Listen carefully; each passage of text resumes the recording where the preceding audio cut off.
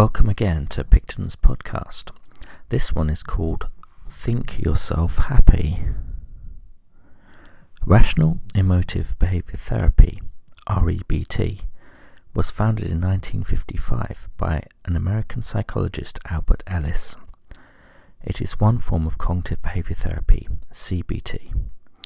It has had a few mentions already in the pages of Astral Projects, my blog, so here it is with its own podcast. The cornerstone of REBT is stated by the Stoic philosopher Epictetus.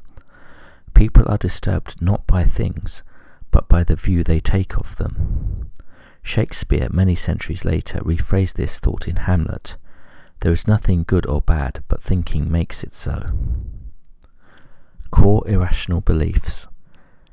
Demandingness or absolutism. Inflexible, dogmatic, extreme beliefs signalled by words such as should, must, have to, and need to. For example, I should not be in pain, or I should be able to do what I used to do.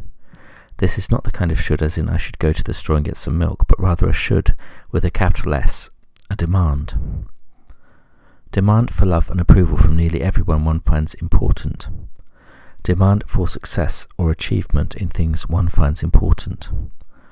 Demand for comfort or nearly no frustration or discomfort. When someone holds one of these irrational beliefs, they also tend to hold one or a combination of the following irrational beliefs. Awfulization refers to 100% disasterizing beliefs signalled by such words as disaster, horrible or awful, and catastrophe. Low frustration tolerance, beliefs signalled by words such as intolerable, can't stand it, and too hard. Global rating, beliefs in which you condemn or blame your entire selfhood or someone else's basic value in some important way. Global rating is signalled by such words as loser, worthless, useless, idiot, stupid. The three basic musts. Although we all express ourselves differently, according to Albert Ellis and REBT, the beliefs that upset us are all variations of three common irrational beliefs. Each of the three common irrational beliefs contains a demand either about ourselves, other people, or the world in general. These beliefs are known as the three basic musts. 1. I must do well and win the approval of others for my performances, or else I am no good. 2. Other people must treat me considerately, fairly, and kindly, and in exactly the way I want them to treat me. If they don't, they are no good, and they deserve to be condemned and punished. 3. I must get what I want when I want it, and I must not get what I don't want. It's terrible if I don't get what I want, and I can't stand it. The first belief often leads to anxiety, depression, shame, and guilt. The second belief often leads to rage, passive aggression, and acts of violence. The third belief often leads to self-pity and procrastination. It is the demanding nature of the beliefs that causes the problem. Less demanding, more flexible beliefs lead to healthy emotions and helpful behaviours. Some funny terms such as musturbation, rubbing yourself the wrong way, were coined from this system. ABCDE model. A. What the person is most upset about. B. Irrational beliefs, evaluating the activating event in a rigid and extreme way. C. Emotional and behavioural consequences. These disturbed feelings and counterproductive behaviours are largely determined by the person's irrational beliefs about the event. D. Disputing.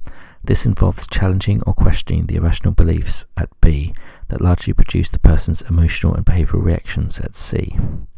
The goal of REBT is to help people change their irrational beliefs into rational beliefs. Changing beliefs is the real work of therapy and is achieved by the therapist disputing the person's irrational beliefs. For example, the therapist might ask, why must you win everyone's approval? Where is it written that other people must treat you fairly? Just because you want something, why must you have it? Disputing is the D of the ABCDE model. When the person tries to answer the therapist's questions, she or he sees that there is no reason why she or he absolutely must have approval, fair treatment, or anything else that she or he wants. E. A new and effective rational outlook. Example, situation, I'm presenting a workshop next week. A. The possibility my mind will go blank when I'm asked questions and I'll look stupid in the eyes of the audience. B. My mind must not go blank when I'm asked questions, because if it does, this will prove to the audience that I'm stupid. C. Anxiety and over-preparation. D. I certainly hope that my mind will not go blank, but I cannot guarantee that it won't, or demand that it must not. If it does go blank, this will be due to my nervousness, not because I'm stupid, even if the audience think otherwise. E. The person now accepts, not fears, the hazards of giving presentations, does not judge himself on the basis of these presentations, but only judges his performance, which he wants to improve. That's just some basics, but this model can be applied in all sorts of situations. Don't let your ways of thinking make you sad or a musturbator. At least get that beautiful mind of yours working on your behalf, not against you. Good night.